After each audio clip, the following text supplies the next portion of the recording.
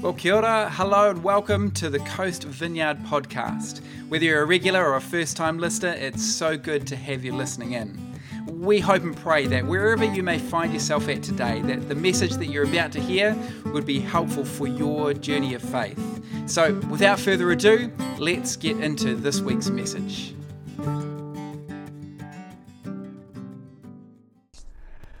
All right, well, Coast Vineyard, we've got another treat for you today. We've got Dr. Stephen Burnhope, or Steve if you like, is going to be with us. We're going to be having a conversation, but I'd love to introduce Steve to you. Steve is he's an interesting mix. He is a pastor. He has worked successfully in the financial and business community, and is also a theologian. So is a man of many talents. But Steve, why don't you tell us a little bit more about yourself, and just so that Coast Vineyard Church can.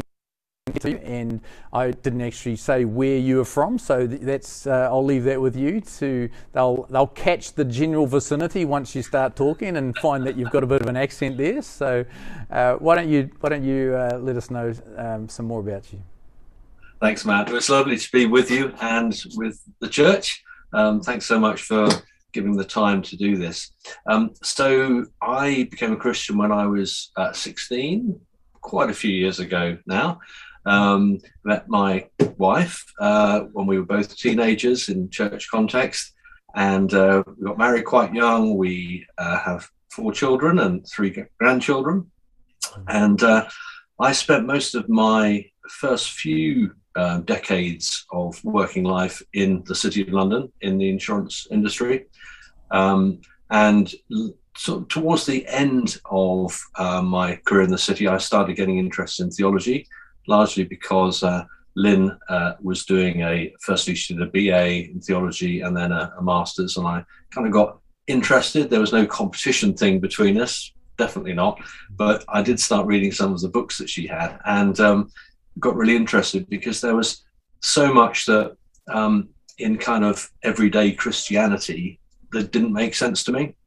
I had so many questions, and I kind of felt that the answers were out there, but they were in the academic world, and there was a bit of a gulf between the academic world and the sort of church world, which is still something that has concerned me, and actually is one of the reasons why I do what I do at the moment. I want to bring that academic world stuff into church world to make it kind of real and relevant.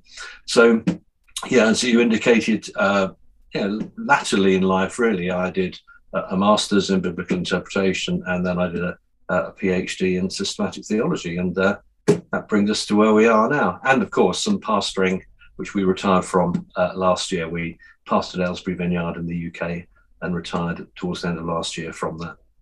Yes. So, and was it a decade at Aylesbury Vineyard? Or was it? Just short, yeah, just short of a decade, yeah. Yeah. And just Coast Vineyard, just so which may give context, like when Steve took over leading that church, it was a certain size. By the time he'd finished, I think it was about 3 times the size. There's something very attractive about Steve's leadership and teaching, and Lynn, his wife, and the way he led that church. It sounded like the sort of church I'd go to if I was anywhere in the vicinities. So today, what I thought would be great to talk about while we're here is this beauty here is How to Read the Bible Well by Dr. Stephen Burnhope. So written the book. It's and when I got the book, because we're friends, I was looking forward to reading it. But as I got into it, I'm like, this is a great book. This is How to Read the Bible Well. Many people could say, well, there's lots of books out there about that. Do we really need another one? I'm reading it and thinking, like, this is a book that is needed. I've been telling a lot of my pastor friends, like, grab a hold of this book. This is really, really helpful, especially in today's context where postmodern thinking. A lot of people are saying that like there is no absolute truth. There is how can you embrace a meta narrative when that's fine for you, but how you can't say that's fine for me. All of these things that people had felt was their solid foundation around the Bible feels a little crumbly, and so I think this is a book that is just so helpful for today. But like obviously, writing a book, you don't just turn off Netflix for a couple of nights and knock a book out. Something that has to be very, very intentional and a real sense of this is needed. So tell me why you did write the book. Well, the genesis of it, funnily enough, was some talks that I did, some sermon series that I did. I would tend once a term to do like 3 talks as a set. And I used to call them the big questions about faith, the Bible, and so forth. And those were always, certainly in our church, those were always the most popular talks. Even though really what they were was teaching, more so than preaching. They were really what we call in the trade hermeneutics. In other words, how you interpret the Bible, how you think about understanding the Bible. And I thought it'd be great to actually rewrite some of these talks and put them into a book format. And so that was really the start of it. Because as I alluded to earlier, my passion has always been to try to bring good theological thinking into a church context for ordinary thinking Christians, and to make sense for them and make it applicable for them, not just some kind of theoretical exercise. Because a lot of Christians look at the word theology or the word interpretation with some trepidation, because it sounds kind of intimidating and as if it really is some sort of optional extra for the nerdy ones, whereas actually the reality is we all have theology, we all have thoughts that we express in words about God, and we all do biblical interpretation. Every time we open the Bible, we are interpreting it, whether we realize it or not. So the only question, the question is not whether we have theology or whether we do biblical interpretation. The question is whether we're doing it well or not. And my passion is to help ordinary Christians, people who think about their faith and want to understand it better, to be doing those things better than perhaps they have in the past. So it'd be great to get into some of the things that I believe would be really, really helpful for those that are listening. And I guess a question is that some people say, the Bible is it's like a manual for how to do life, and you just have to read the manual and do what it says, and then life will go well. Or they'll say those parts, you don't have to worry about those parts. This is the only bit here that you have to read. So tell me a little bit about what you would say to some of those questions, how you would encourage people to read the Bible and engage with the Bible and what the Bible can be for them. Well, I guess it starts with how we conceive what the Bible is in the first place. And that's where we get those kind of phrases coming from. Another phrase that people often use is the Bible is God's instruction manual for life. And if I'm having a conversation with people about that, I say that's great. Can you show me where the instructions are, please? Yeah. And of course that ends the conversation because nobody can. Well, they can say, well, here's one or here's one, but it doesn't. The Bible doesn't work as a coherent narrative in that way. For example, we have Old Testament, New Testament, and people find it very difficult to figure out to what extent the Old Testament is relevant to their New Testament centered faith. So a lot of Christians just ignore the Old Testament completely, even though it's the majority part of the Christian canon. So to begin with, we've got to understand how those two fit together. But I think maybe more fundamentally, the challenge that we have is with that phrase, the Word of God. we say the Bible is the Word of God. And then we evangelicals will often add on other words to that, like the inerrant Word of God, or the infallible Word of God, or the inspired Word of God. And that gives rise to all sorts of challenges in terms of, well, what does that all mean? So what does the of God bit add to the word? Because we know, for example, that the Bible was written by humans. The actual writing was by humans.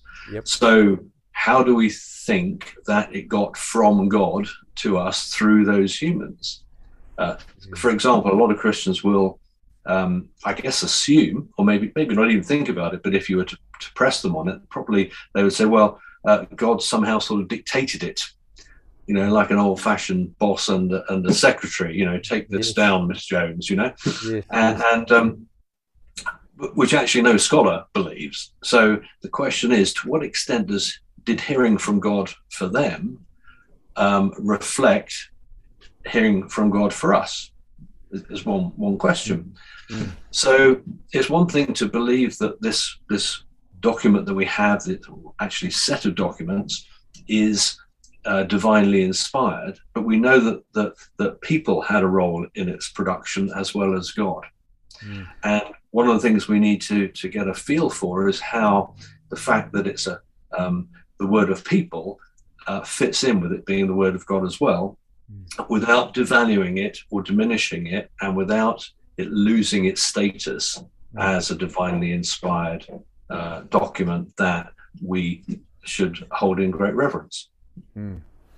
Because I guess when we read the very earliest writings from the Old Testament, in that time, their understanding of the world was so limited. So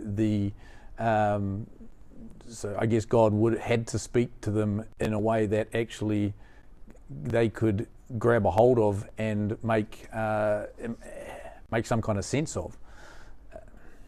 Yeah, that's. I mean, one of the there's a thing called communication theory, which you may have come across. We talk a bit about it in the book, which says essentially, if we are to communicate, we have to have a set of shared assumptions within which we can't otherwise communicate. So, for example, if I start talking about lockdown, or I start talking about masks, or any other social distancing, any of the stuff that, we know what we're talking about, right? And everyone listening to us now will know what we're talking about. Well, 5 years ago, we wouldn't know what we were talking about. Maybe 500 years in the future, no one will know what we're talking about either. But there has to be a certain set of shared vocabulary and shared ideas. And we call all of that framework for communication a worldview. So the biblical writers shared the ancient worldview. We today have a combination of the modern worldview, which is in modernity, post-enlightenment, from about the last 300-400 years ago to now. And we also have post-modernity. We have this overlapping of worldviews, depending on what part of the world you're in and what generation you are and so on. So we have to think about, in the first instance, understanding how the Bible would have been understood within the worldview of the writers. Because God could not communicate things effectively to people 2,000, 3,000, 4,000 years ago in words and ideas that would make sense today. He had to work within their culture and their context and their set of obviouses about life. So our starting point for understanding the Bible is, what did it mean to them then? And then we have to say, okay, that was then, but this is now. And how do we work with the divinely inspired sense of Scripture, taking it from its cultural context then into now? And that requires an act of translation, which is not as easy as it might seem. You gave one example where Paul, in one of the letters, and you can remember where this was, where he talks about he's talking to one of the churches about how they should be being a little bit more respectful, I guess, in their church services, and it says at one stage it's obvious that this has to happen. Was that about hair length, or was that about women speaking in church, or can you remember that example? Yeah, probably both.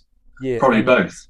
But Paul actually says it's obvious that this is the way it should be, and I'm thinking that's very not obvious if we try and apply that in today's culture. So a lot. Let me say a word about the word obvious there. Because when we use the word obvious, that's our worldview speaking. So I'll give you an example. We think that democracy is obviously the best form of government. Now, that obvious would not have been obvious in the biblical period. I mean, it just was not the way that they did things for the most part. So when we read the Bible, if we read it with that kind of an obvious in mind, we're going to misunderstand what's being said there. The other problem we have is that because we think of and often use the word timeless to describe the Bible, we get a bit confused when it comes to what was time bound then. For example, Paul saying it's obvious that men shouldn't have long hair, or obvious that women shouldn't speak in church, or something like that. How do we deal with the fact that those obviouses are not our obviouses?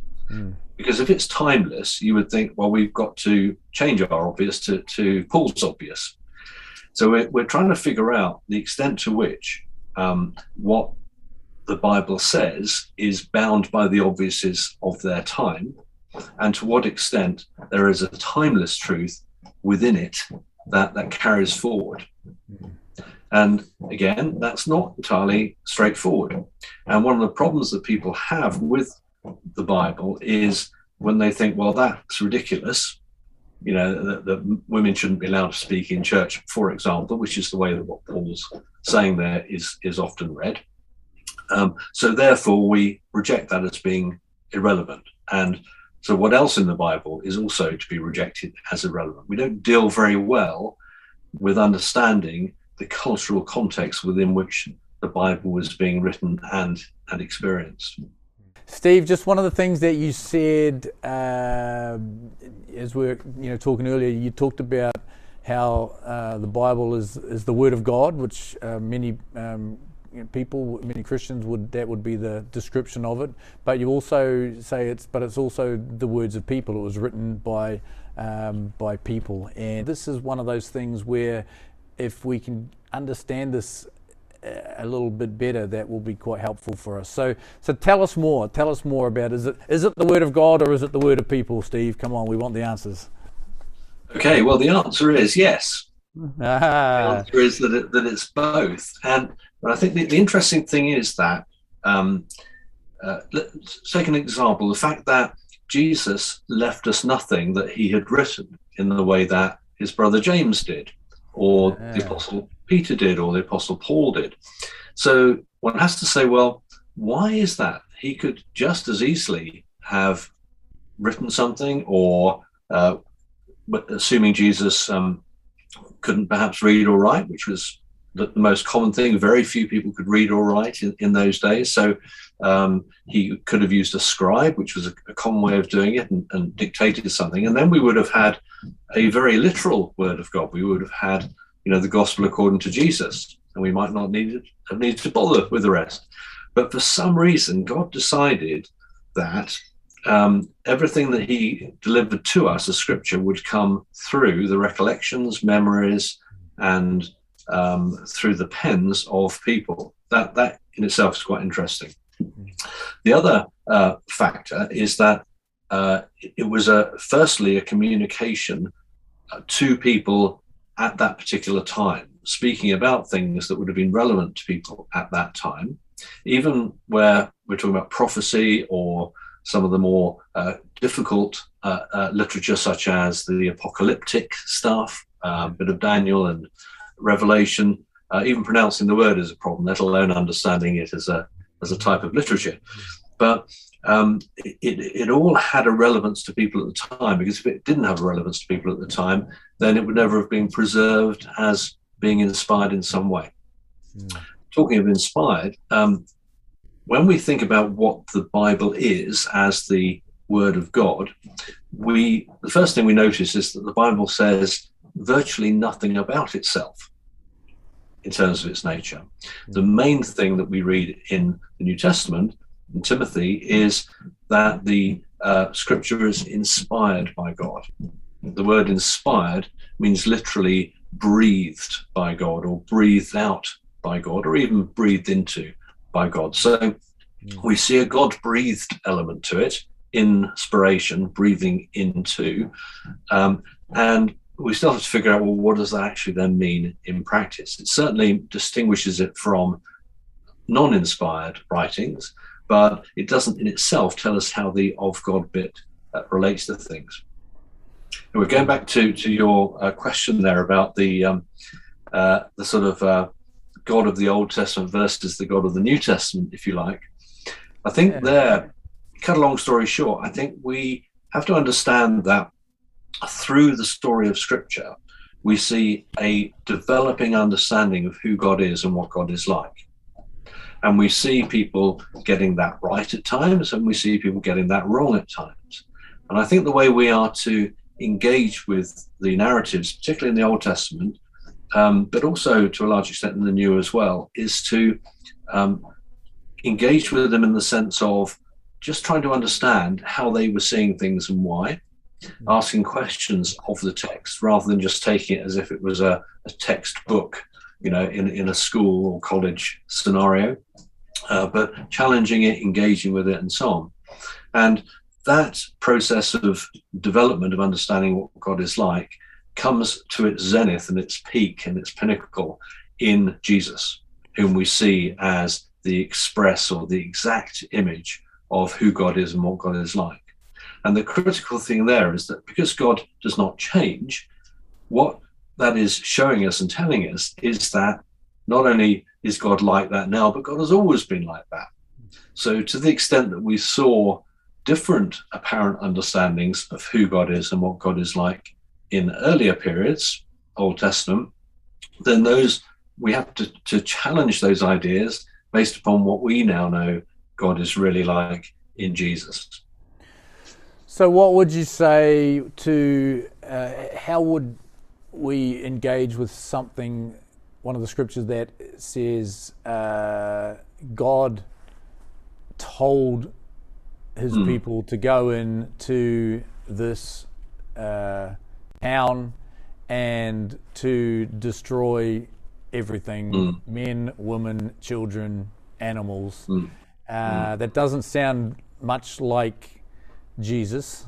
So, and yet it's in the Bible. So help us to engage with, some of those things that are in our scriptures. Yeah, and that's those genocidal texts, as we call them, are very difficult for people, and it's quite hard for me to give you a couple of quick sentences that will make sense. And this is not an advertisement for reading the book, although it is an advertisement for reading the book, because it does require a bit of thinking through. So within the book, I talk about that. Is the God of the Old Testament the same as the God of the New Testament? And I explain the different ways in which Christians think about those problematic texts, the different options and their strengths and weaknesses.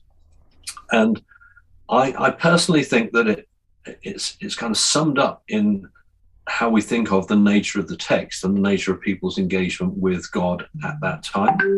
So I think that, for example, one of the big things going on in the background of the Old Testament is God trying to teach his people that he, the God of Israel, the one true God, is not like the gods of the other nations, that he is not like the way that people thought gods obviously were, and the things that gods would obviously tell their followers to do, and the way in which they would please their gods. For example, no child sacrifice.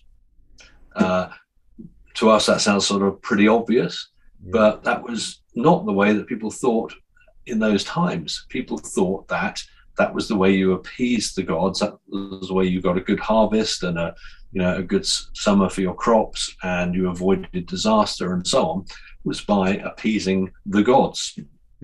So there's a lot going on in the background there in terms of God trying to teach his people that he is not like that. But we also see instances where there are certain assumptions about what gods do and what gods want and so forth.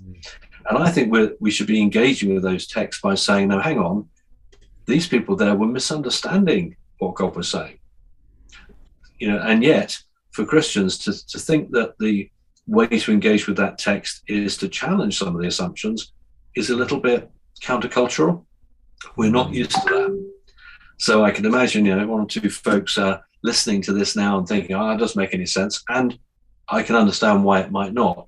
But I would respectfully say to them, read the book and you'll see what I mean, and you'll see what the options are. As I hear what you're saying there, that the punchline, which I think a lot of people sometimes or often can neglect, is that the lens of reading the Bible should be through Jesus, and the pinnacle of revelation of God and who he is and his character and his nature, and is through Jesus. And so I think a lot of people read Jesus through the lens of the Bible when we should be reading the Bible through the lens of Jesus.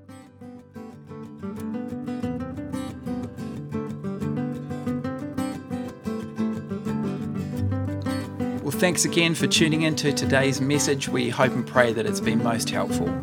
If you're keen to find out more about us as a church whānau, you're welcome to go to coast.org.nz, or of course we'd love to meet you in person. We meet at 10 a.m. at Orewa College on the beautiful Hibiscus Coast, and you're more than welcome. Be blessed and have a great day.